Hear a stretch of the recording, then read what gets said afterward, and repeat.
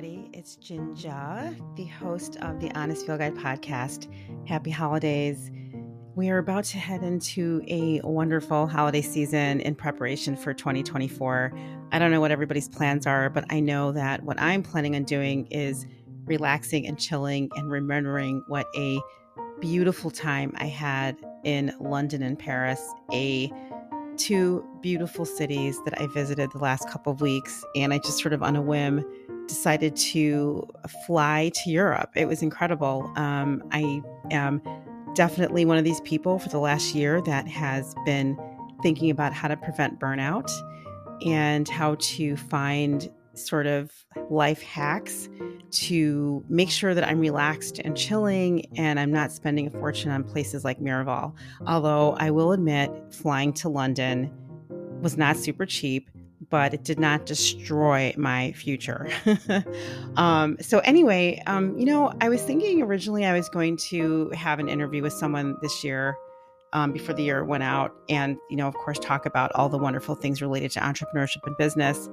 But instead I thought, why don't I just talk a little bit about how to prevent burnout? I recently wrote an essay for Fast Company magazine, and I give some practical advice on burnout, what works and what sucks, included in my essay for Fast Company, which you can find online at fastcompany.com.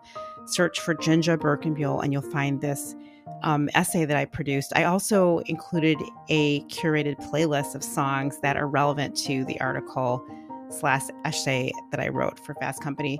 I'm going to read an excerpt from this essay because I think some of the strategies in here will be very helpful for us entrepreneurs and small business owners and people in business that are entering into the holiday season, because we have to protect our energy so that we're ready for 2024. Because you know what?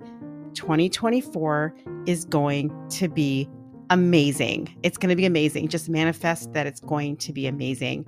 And we are going to realize all of our dreams and our hopes, and we're going to get our goals situated, and it's just going to be a rockin' amazing year, 2024.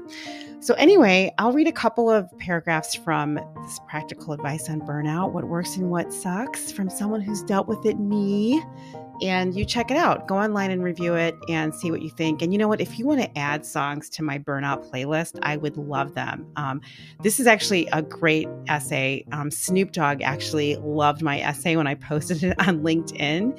And I found a song that he actually wrote related to meditation, and I included that on my curated playlist. So if you have other songs that you think would be great for this playlist, please let me know. Okay, so it's impossible to stay vibrant and energetic all the time. For those of you that seem to have a well of energy and enthusiasm at all times of the day and night, I often wonder, are you okay? These types of people are always smiling, upbeat, and polished, sharp, perky, with a straight back, 1,000-watt smile cemented on their face, and never crack in their veneer. These people often are to be avoided. Unless you stand before them like a mirror, your offer to help will be refused, and they won't help you either. As a person who has a lot of energy and a high capacity to do so much with little, I've always been the one seeking more work to add to my plate. The greatest threat to my emotional survival is that I can't seem to resist delivering 100 times multiplier to everything I create or am tasked with. As a woman in business and a Black professional to boot, I know I'm not on a solo journey in a wilderness of trees with colored to-do lists flapping in the wind. If we're like you are or soon will be on a reckless path of emotional damage, just like I was. There are some people whose life of 1,000 suns seems to dim even my stamina. I shouldn't be surprised, but thankfully it's a rare feeling to have my energy matched and dispensed back to me as if shot from a cannon. It feels almost like I'm being robbed of my natural energy rather than have it be recognized and exploited. I can only guess at the purpose behind a glowing, albeit stone face. That's what grounds me back to this conversation. Recently, I found myself on the very edge of not having the capacity to do anything anymore. Even small things like attaching a paperclip to a stack of notes took a steam engine to move me. When this feeling descended upon me, I activated the superpowers available in my reserves and pushed through like a rotary plow on a train.